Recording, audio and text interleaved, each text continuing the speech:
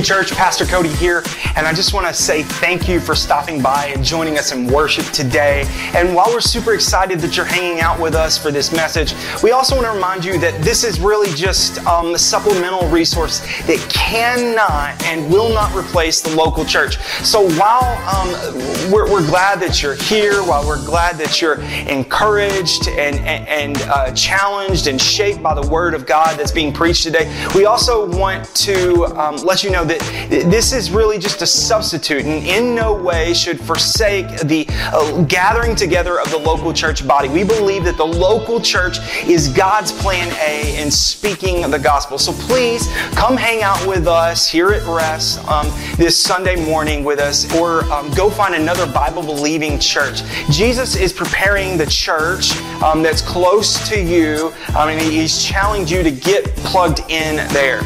Jesus loves the church, and we love Jesus, and we believe that we can love Jesus better by being locally connected and serving her well. So just jump right in with us, and we're glad you're here. I'm Adam. I'm one of the pastors here, and I wanted to say welcome to Rest this morning. If this is your first time with us, we're so glad that you're hanging out with us today. And it's a new year, 2024. And to kick off 2024, what your pastor team decided to do because of the season that our church is in right now, is that we decided for 24, we first needed to look back to 23, that's Psalm 23. Now, odds are you've probably heard or read or sung or said this particular psalm somewhere before. You're probably familiar with it in some way. Isaac, in 1995, you won't know this. Were you born yet? I don't know. In 1995, Coolio in Gangster's Paradise, he opened up with, "Even though I walk through the valley of the shadow of death." If you look at U2, you look at Pink Floyd. If you've seen the movie The Titanic by James Cameron, the priest was reading Psalm 23 as the ship was sinking down. And so you're probably familiar with this in some way. It's been read at memorials, at funerals. It's traditionally sung in the third meal of Shabbat with Sabbath. And maybe this verse, Psalm 23, maybe it's so well known to us because it doesn't really demand a lot from us. Whenever you look at Psalm 23, there's no mention directly of sin. There's not really a lot of theological doctrines that we have to wrestle with, and it's almost conspicuously, intentionally vague with who's saying what, where, and when exactly, which is some really, really good news for us because of the open-endedness of the psalm. It makes God accessible to people all across the different areas of their faith journey that they're walking in. Maybe Psalm 23 is so well known because it's simple and it's clear and it's short. It's a verse that you can pack in your pocket with you. It's easily memorized. Or perhaps Psalm 23 is so well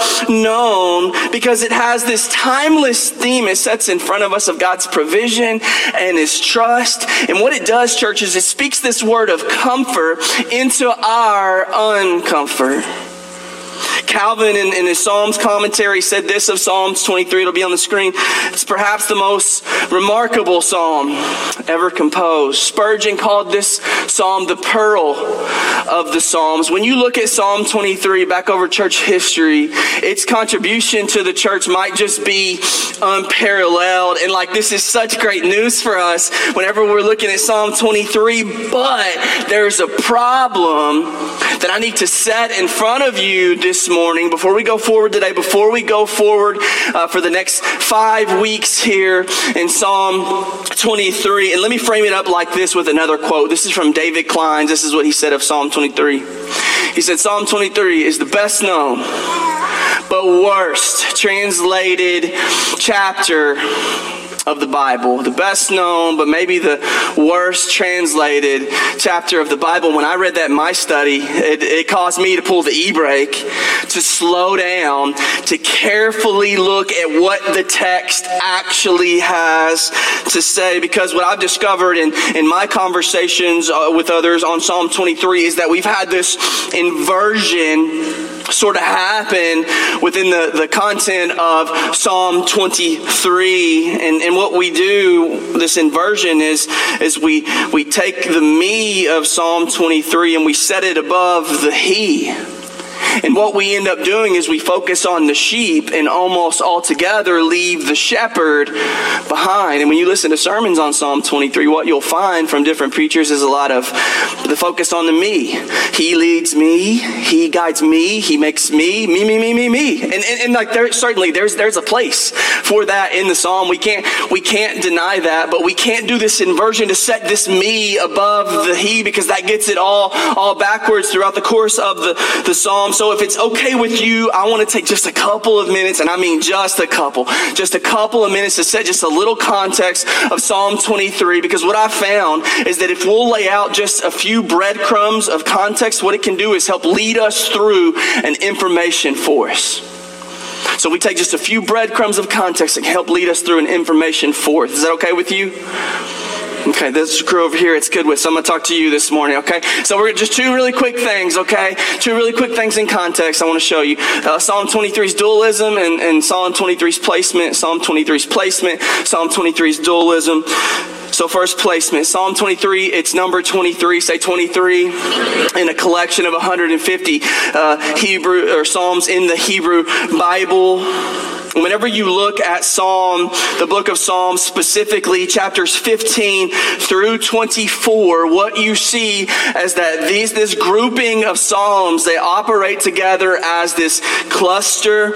And so whenever you read Psalm 15 through 24, especially 22 through 24, what you see is this extreme level of editorial organization throughout the Psalms. You see this parallelism come up over and over when you read before and after. You see all of these different callbacks within the Psalms, and it looks a little bit like this because it's part of a trilogy. In Psalm 22, what you see the psalmist is you see him, he's surrounded, he's threatened in that psalm, and as you move to Psalm 23, the psalmist, he's still surrounded, he's still threatened, but now all of a sudden God is there, his presence is there, and that's what makes all of the difference in Psalm 23. This is the truth that makes the difference, that God is there in that struggle. And then as you look to Psalm 24, it's this response, this celebratory response of God, of Yahweh, of his kingship and glory over the creation. And so whenever you look at them together, which I encourage you to do, when you look at Psalms 22 through 24, as you look at them as part of this trilogy, what you'll see is that this trust that comes, that God brings to us, that it's part of a process and not just this singular individual event, but it's part of a process. And so we can't unmarry Psalms 20 through 24. So that's placement. Now really fast. Next, dualism. Take this, chew on it, digest it a little bit. This is personal for me, but I believe it's dualistic in multiple levels because it is a metaphorical word that comes in this psalm. I don't look at this as just a poetry that is this distant, literary, academic sort of document that is ill-related to God's people today. I don't see it like that. I do believe that it is Christocentric, which means that it's Jesus-centered, but that also it's personable, it's applicable to the church, to us, to God's people right now. It speaks prophetically of Jesus Christ. It uses Trinitarian sort of language in the psalm as you read it, but also personally and psychologically, it speaks to the psalmist who's actually penned this psalm, but it also speaks to you and to me, and it serves almost as this mirror into our own soul and how we approach God in all kinds of circumstances. And this is such good news. This is such good news for us, church, because no matter what plane that you're flying in on this morning, as we look at this text, whether you're in the valley or the summit, whether you're in a desert or a garden, whether you're in hard times or happy endings, this all has a word for you that points back to the good shepherd who's called Jesus. Roland Prothero, on this Voice of the Psalms, actually said this about it's who it hits. I want to share that with you real quick. He said the reason people are drawn to the Psalms is because the Psalms are the universal language of the human soul, from hallelujah all the way to why have you forsaken me. And I share that with you because these words in Psalm 23, church, they're not just meant for a Hallmark card to make you feel good, warm, and fuzzy. And despite the beautiful setting that Psalm 23 has set out for us, what it shows us and tells us is that people's lives back then were just as complicated and just as hard as they are right now. Yet there is a God who leads us, who is over us, and who walks us through it. Amen. So those are the breadcrumbs of context. Now there's a 10-layered wedding cake of context outside of Sunday morning. If you would go and search for it yourself, as you'll discover in Psalm 23. But here's my challenge for many of us this morning. For many of us, Psalm 23, the shepherd's path, it's too familiar to you. In fact, it's so familiar that this path has been so well worn in that you miss the impact of what it says. And so my challenge for you today is that if that is you, that you would have ears to hear what the word has to say, that God would cause and create it to be fresh and anew for you. What we're going to find here in this psalm this morning, first off, is a shepherd who is the Lord. And today is all about ownership, which is why we're going to carry this truth with us, that He owns me. Amen. He owns me. And so are you ready, church, to walk down this shepherd's path with me? Amen. Let's start. Look at verse number 1. The Lord is my shepherd. The Lord is my shepherd. What a simple and yet incredibly profound statement right here in the beginning. In this statement, it tells us everything we need to know about the working relationship between God and a human being. And as we read the first part of this first verse, what it should do in us or cause in us is for us to ask a question that emerges. And the question is this: who is this shepherd? Who is Yahweh, the Lord, for me? Because both of those angles are really in view here in verse 1. And when you look at this and you go, well, this shepherd, does this shepherd, does he have the adequate credentials even to shepherd me? Because if I'm looking for somebody to run the show, I'm not out looking for a barista to come in and do my brain surgery. I'm not searching for a chef to rewire my house. If something's got to be handled, especially when it has to do with me, I need to know that it's going to be handled if I'm not the one handling it. Amen. And so we go, well, what does he even have the credentials to be my shepherd, my owner, my master? And the reality is that many of our views of who the Lord, L-O-R-D, is would answer that question: is he able to shepherd? With the big fat no. A lot of times we have these false views of who God is. Oftentimes we picture God as this genie in a bottle.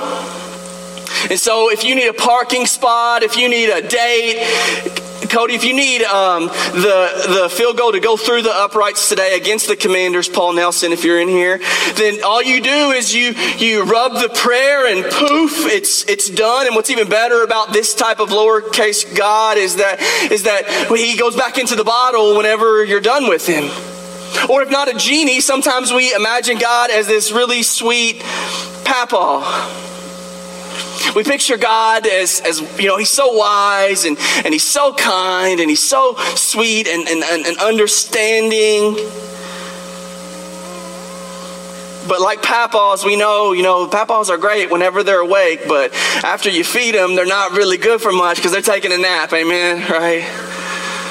And if not a genie, and if not a sweet papa, sometimes we imagine God as just a busy, distant dad.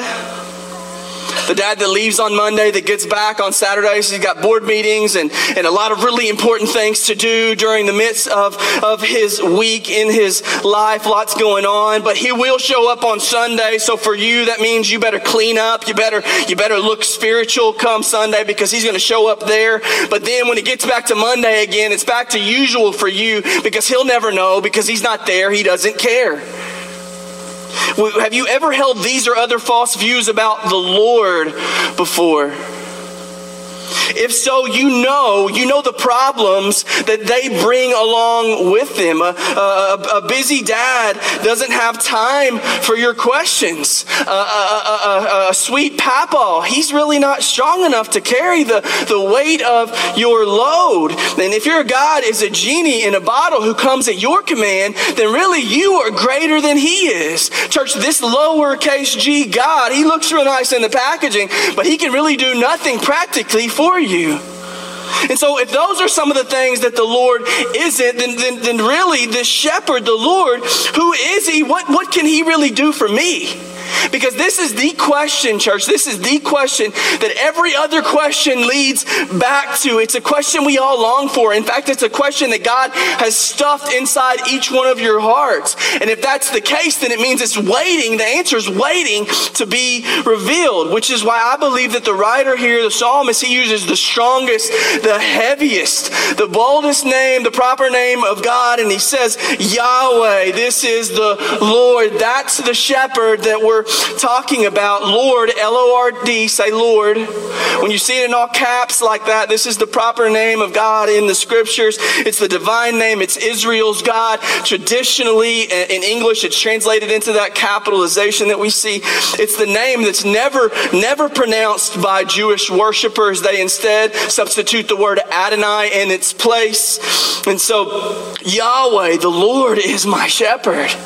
That's who this shepherd is. And if Yahweh the Lord is your shepherd, then you should probably understand a few things about him that uniquely fits him to take care of you, to shepherd you well. And we're not going to go long on this, but this is Yahweh. This is the Lord.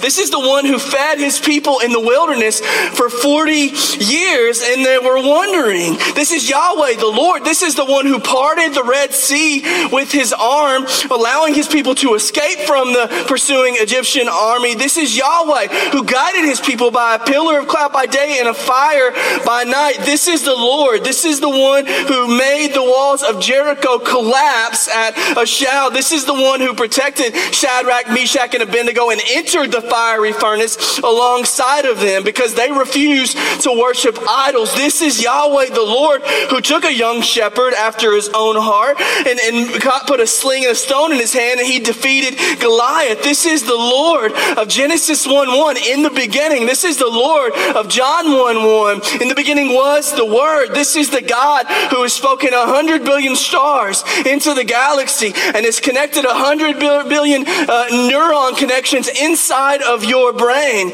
Yahweh, our shepherd, he doesn't have to check the weather. He dictates the weather. He doesn't have to defy gravity. He created gravity. He has no body. God is spirit. So there's no physical limitation to him. He is constant. He is ungoverned. He is unchanging. Demons, disease, and death, they do not disturb him. He was here long before they were, and he will be here long after they are gone, church.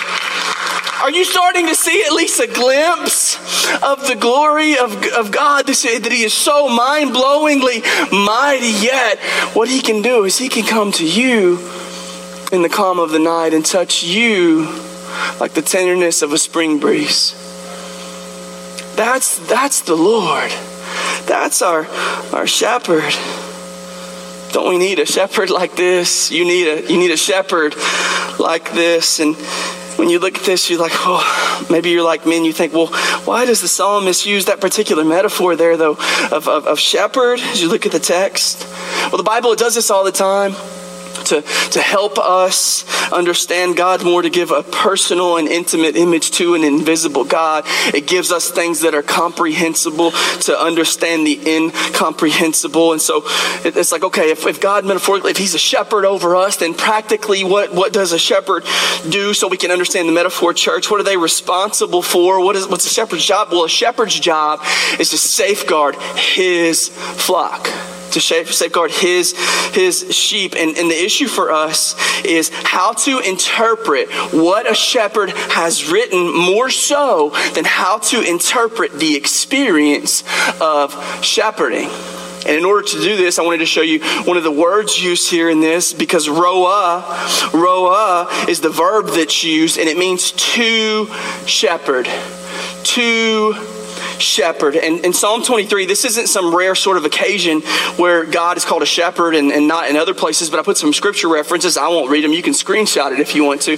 But these are places that we see where God is shepherd. Psalm 81, 95:7, 103, John 10, Hebrews 13. He's the good shepherd who lays down his life for his sheep. In 1 Peter 5:4, we use that language of Jesus here at Rest to say Jesus is our chief shepherd. He's our senior pastor, 1 Peter 5:4. So this isn't a new thing. And of course, shepherd, it's specific to the writer. It's specific to the region that it's written in, but it's also this attribute of God's royal kingship.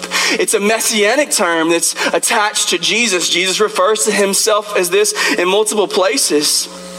What I want you to see here is that this phrase in Psalm 23:1, that it is less of that God is a shepherd, and it's more that King Yahweh is the God who shepherds.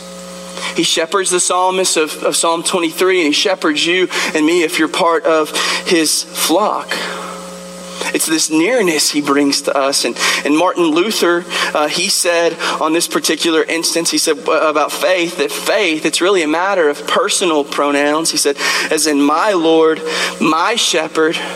Whenever you read the Vulgate, Jerome's Vulgate of this, it spells it out as the Lord rules over me. The Lord governs me. He owns me.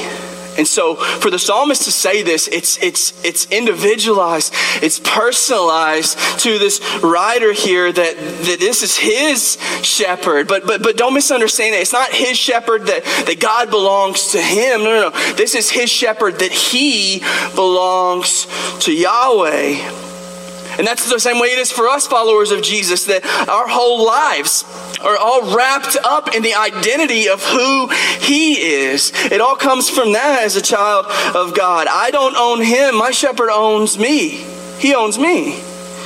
And this thought, it should stir your spirit, man, in the deepest place to think that God in Christ is so deeply concerned about you and the path you're on in following him, that yes, God is good, but more specifically, he's good to his sheep. This should blow your mind. It's this idea of walking close to God, of walking in Christ. That's the heart of this psalm, where we see God. He's God over the whole scene. But also, he's the one carrying the psalmist throughout the whole scene. God loves you, and he is for you, and he delights in you. But it's all to point you and other people back to him. It's about his glory, not ours. And it's as if the psalmist here, it's as if he's standing on a box with his megaphone. He's going, look at who my shepherd is. Look at who owns me. Look at my master and how good he is. He owns me. Yet for us, in spite of having such a shepherd, many of us, what we can't come to terms with is who's really in control of our lives. We're somewhat dissatisfied. We always think that the grass is greener in some other pasture that we haven't been to yet. And so we almost boast in this in like a sort of personal anthem, like Sinatra's old song. I did it my way. Because forget the easy way. Forget God's way. No, I want to do this my way. And a quick sidebar on sheep. Cody, throw me lamb chops. This is a quick sidebar on sheep. This is lamb chops. This is for those of you who weren't in FFA growing up.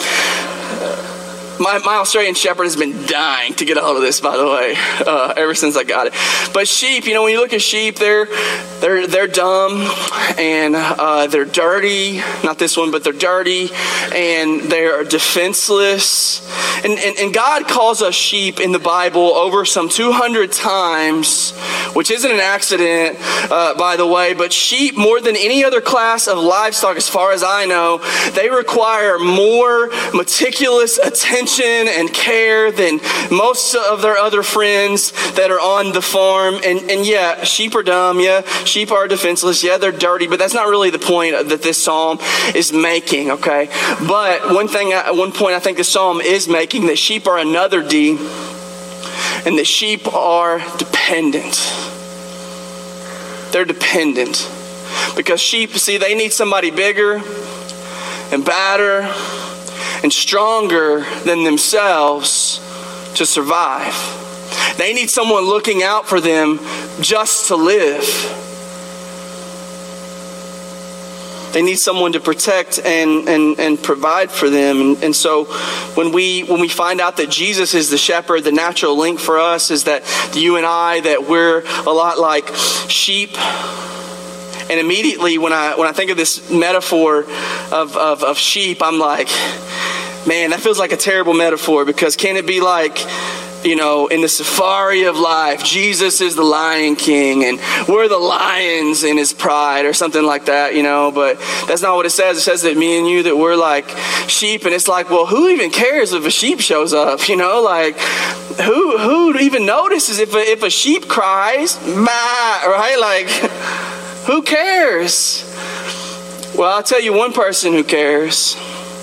I'll tell you one person who notices, the Good Shepherd. And maybe that's the whole point. That he notices, that he cares, that he sees you. Because you and I, we belong to him. You have his back. So just abide with me for just a second on this. Play along if you would. I want you to raise your hand if any of the following describes you. You can always and every time control your mood. You never need a Snickers. You never get a bad attitude. You're always upright and do right. Is that anybody? Does that describe anybody in the room? No? Okay. What about you're at peace with everybody? Every relationship you have is like sweet as Christmas cookies. Even your old flames speak really, really highly about you. You've never wronged anyone. Does that speak of anybody in here? What about, okay, you have no fear. Let's imagine you go to the doctor this week and the doctor's like, well, a heart condition has popped up, and you're like, Tuesday, or let's say World War III breaks out, and so you're like, oh my gosh, and you call your wife and you're like, honey, what's for dinner?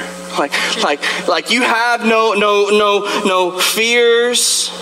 Is this anybody?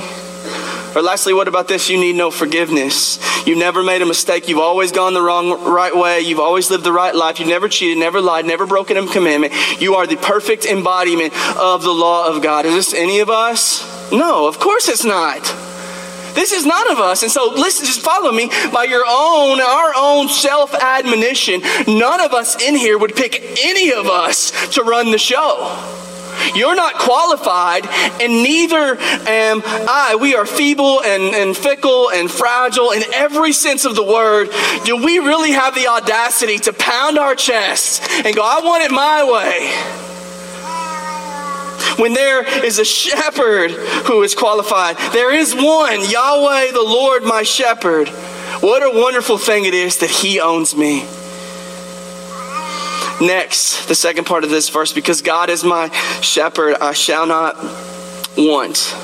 I love the location of this truth in Psalm 23, because I think really the position of surrender that it sits in, it really sets the tone for the rest of the psalm. In fact, I don't think you can move through the rest of the psalm until you first set in a place of surrender to the Lord. He can't lead you, or if he does, you're not going to follow him.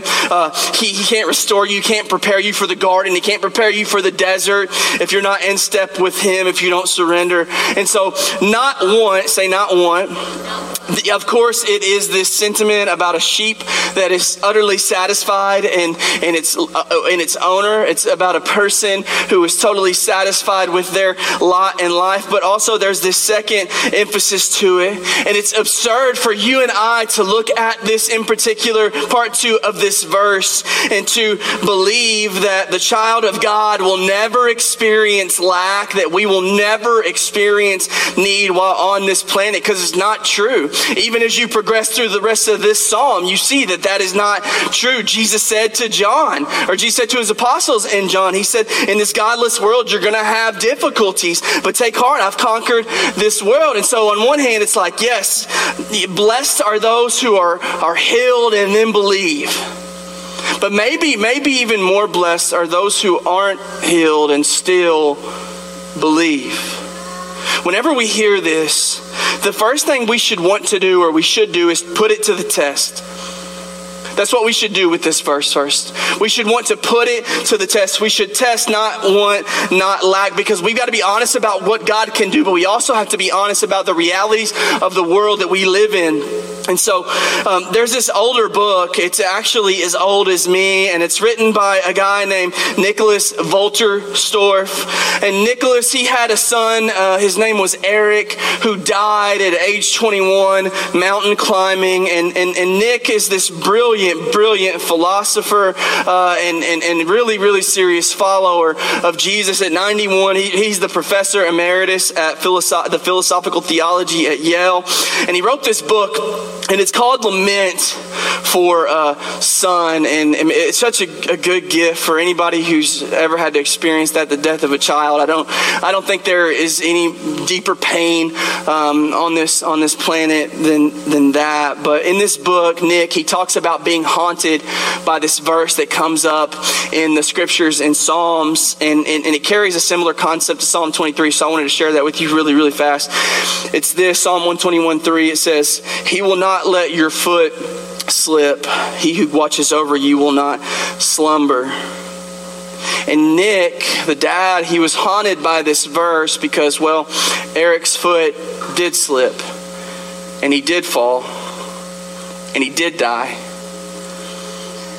And for 40 years, Eric's dad has mourned him. And this almost, when you look at this, not slip, does slip. It almost seems like a counterintuitive claim. CJ, this is formal and functional. And so, church, whatever shall not want, shall not lack means foot won't slip. It's not a guarantee of lifelong physical safety for you. It does not mean that you will be financially well off or physically okay or not even hungry. To not slip, to not lack here, the idea, generally speaking, in the Old Testament, it's not really about falling and having, but it's more about having Christ, not leaving this path of obedience, that he will cause us to stay on the path following him. And so to believe that God shepherds us isn't to believe that he will pull away all problems and pains and troubles and difficulties from your life. This verse doesn't say the Lord is my shepherd and so I get everything that I want. That's not what it says here.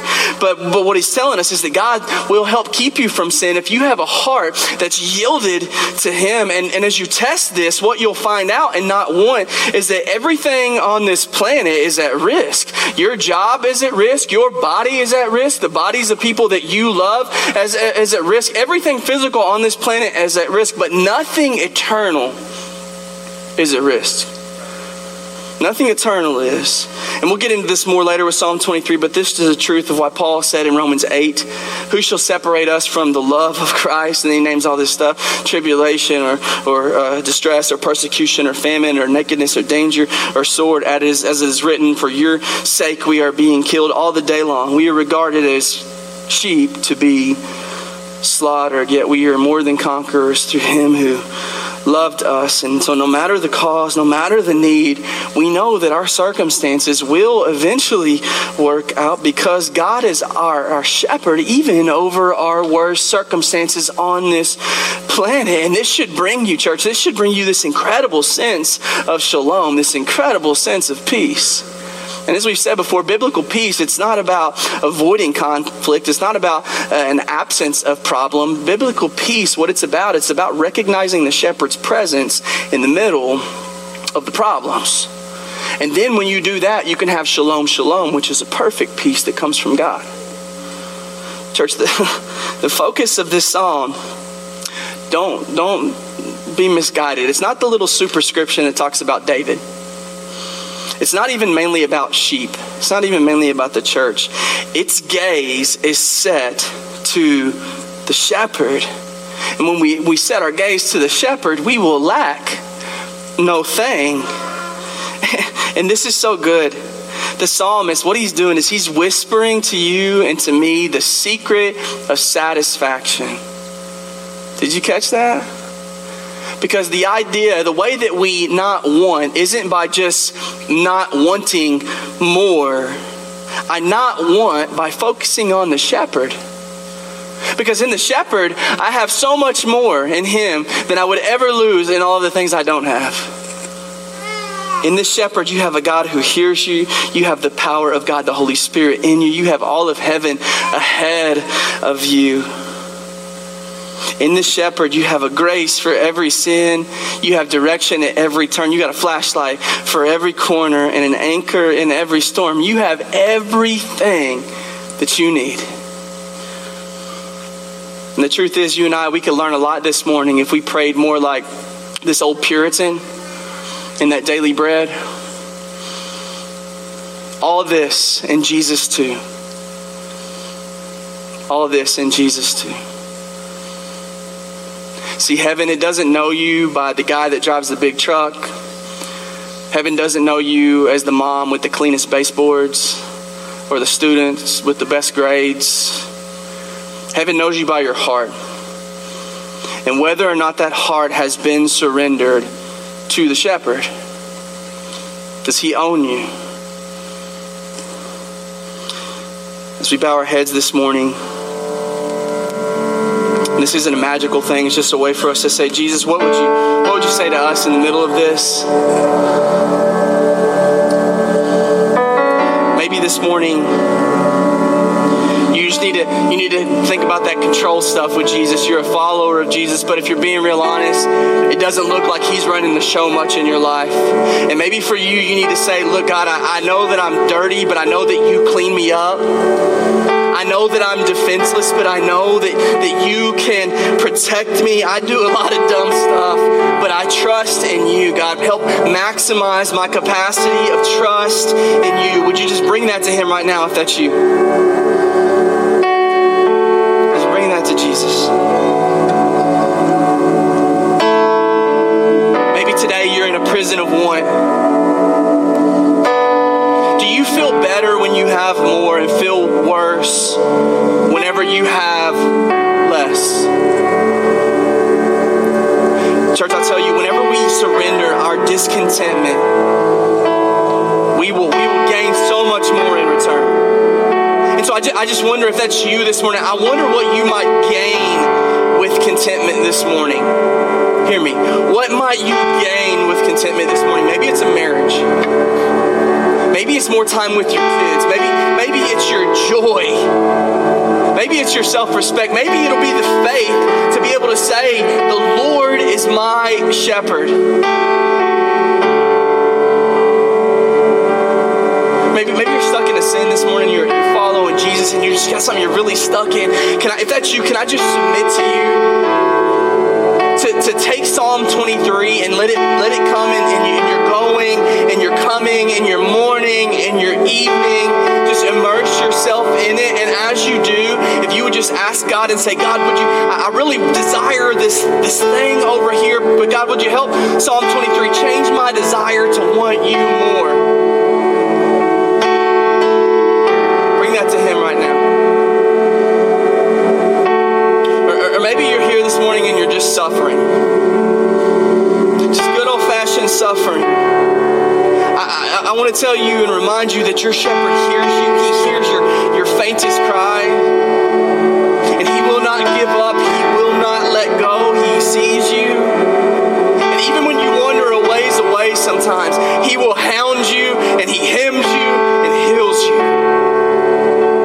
Who better to take care of you than the Creator God, the shepherd who made you, man?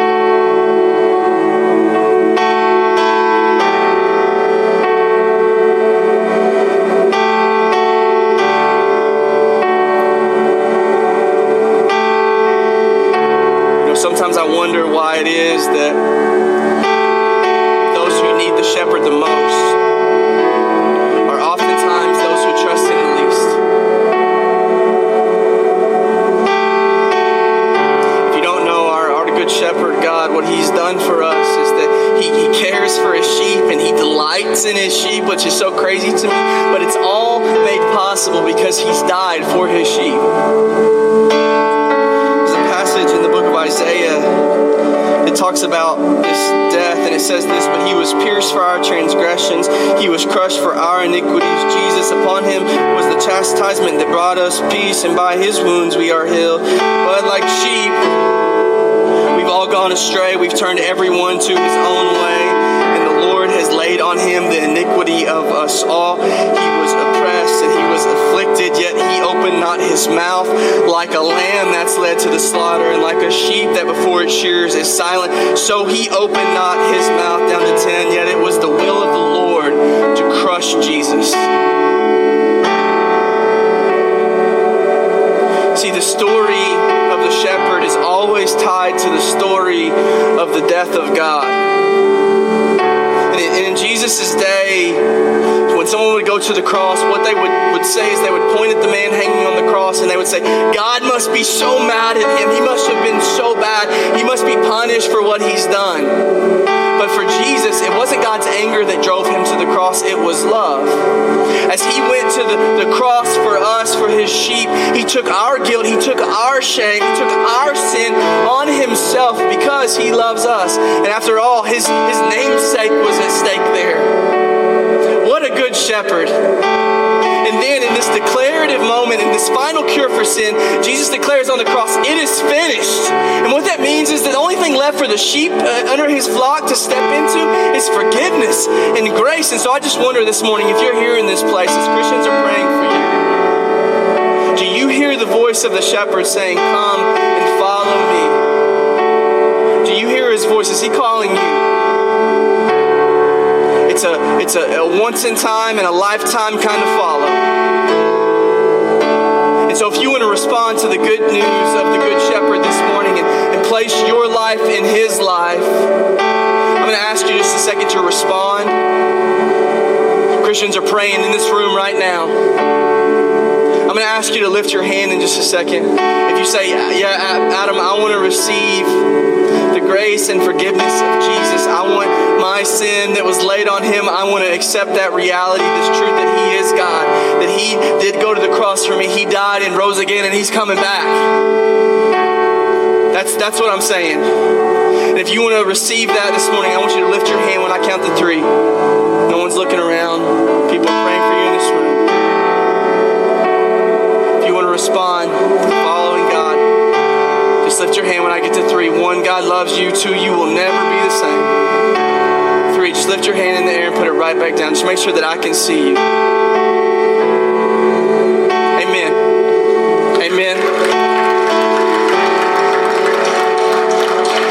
Is there anybody else this morning? Has somebody online respond to the gospel? Amen. Amen.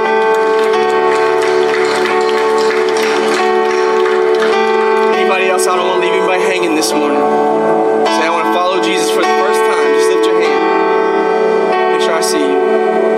And hey, if you did lift your hand, for those of you watching with church online right now, if that's you, please get with us. Connect with one of our pastors. Carl's right over here. He would love to have a conversation with you about what that really means and what's next. And so, church, if you would, let's stand together. We're going to sing one last song and respond with, if you want to tithe, you can tithe. There's communion in the back, a prayer wall. If you need prayer up front, we'd love to pray for you. Let's pray together. We'll sing and be done. Jesus, we love you. Thank you for your grace this morning.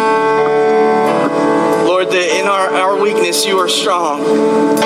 And I'm just reminded, I don't know why, but I'm reminded of this video CJ sent to me in this moment, that in our weakness, our weakness is a workshop for your grace. Thank you for that, Jesus. Help us to keep our eyes on you, focused on the shepherd. Everything else falls in place after that. We love you, and all of God's people said.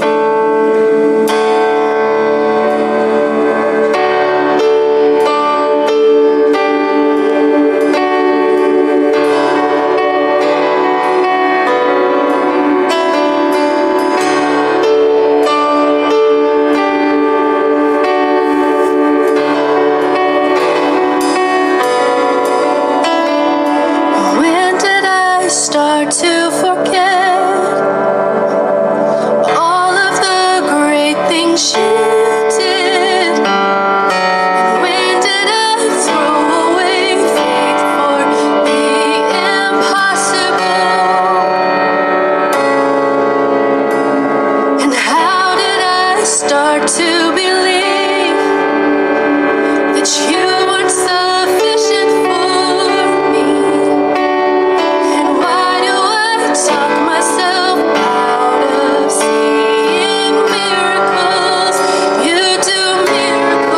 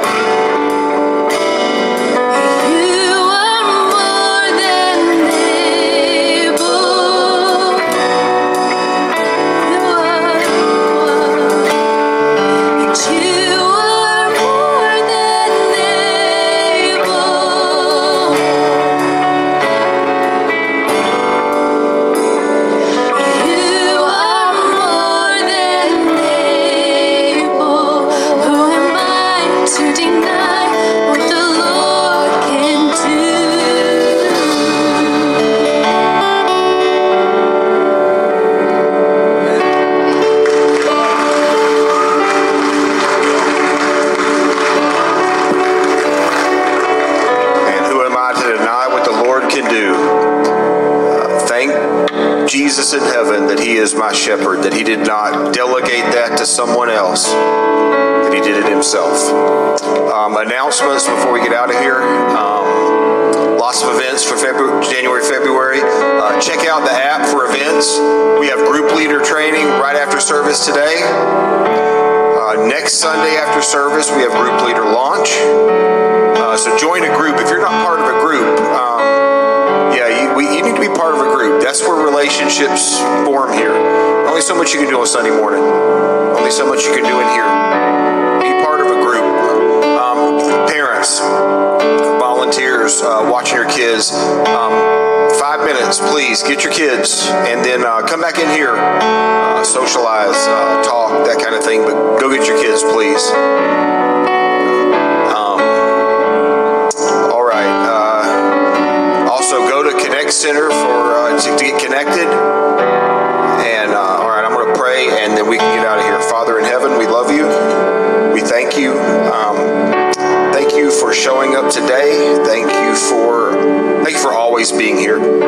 Thank you for being a God that's always involved, always here, always accessible. And thank you for being a father who loves his kids. In Jesus' name, amen. Hey, I'm Grace. One question we always get asked here at Rest Church is, how can I get better connected? That's a great question, and that's why we have an app. You can download the app by scanning the QR code on the chair back in front of you, or you can go to the App Store on your phone and search for Church Center. After you've downloaded Church Center, select Rest Church to get plugged in. You can submit your prayer requests on the app, you can use the quick check-in for the children's ministry, and you can even check out all of the different opportunities to serve or the small groups to join. Finally, along the back wall in the room, you'll find handouts with additional information on all of our small groups and all of our serve squads. Thank you so much for hanging out with us today. We hope to see you and a friend next week. No weapon formed against me will prosper. The Lord is my Savior, so why should I doubt my victory? Why would I question the rod and the staff that comforts me? He quiets the waters, He quiets the storm inside of me. So what could be better than walking with Him when I believe He has good plans? He has good plans for me. So I will take heart in deserts and gardens. He has good plans. He has good plans for me. If I know my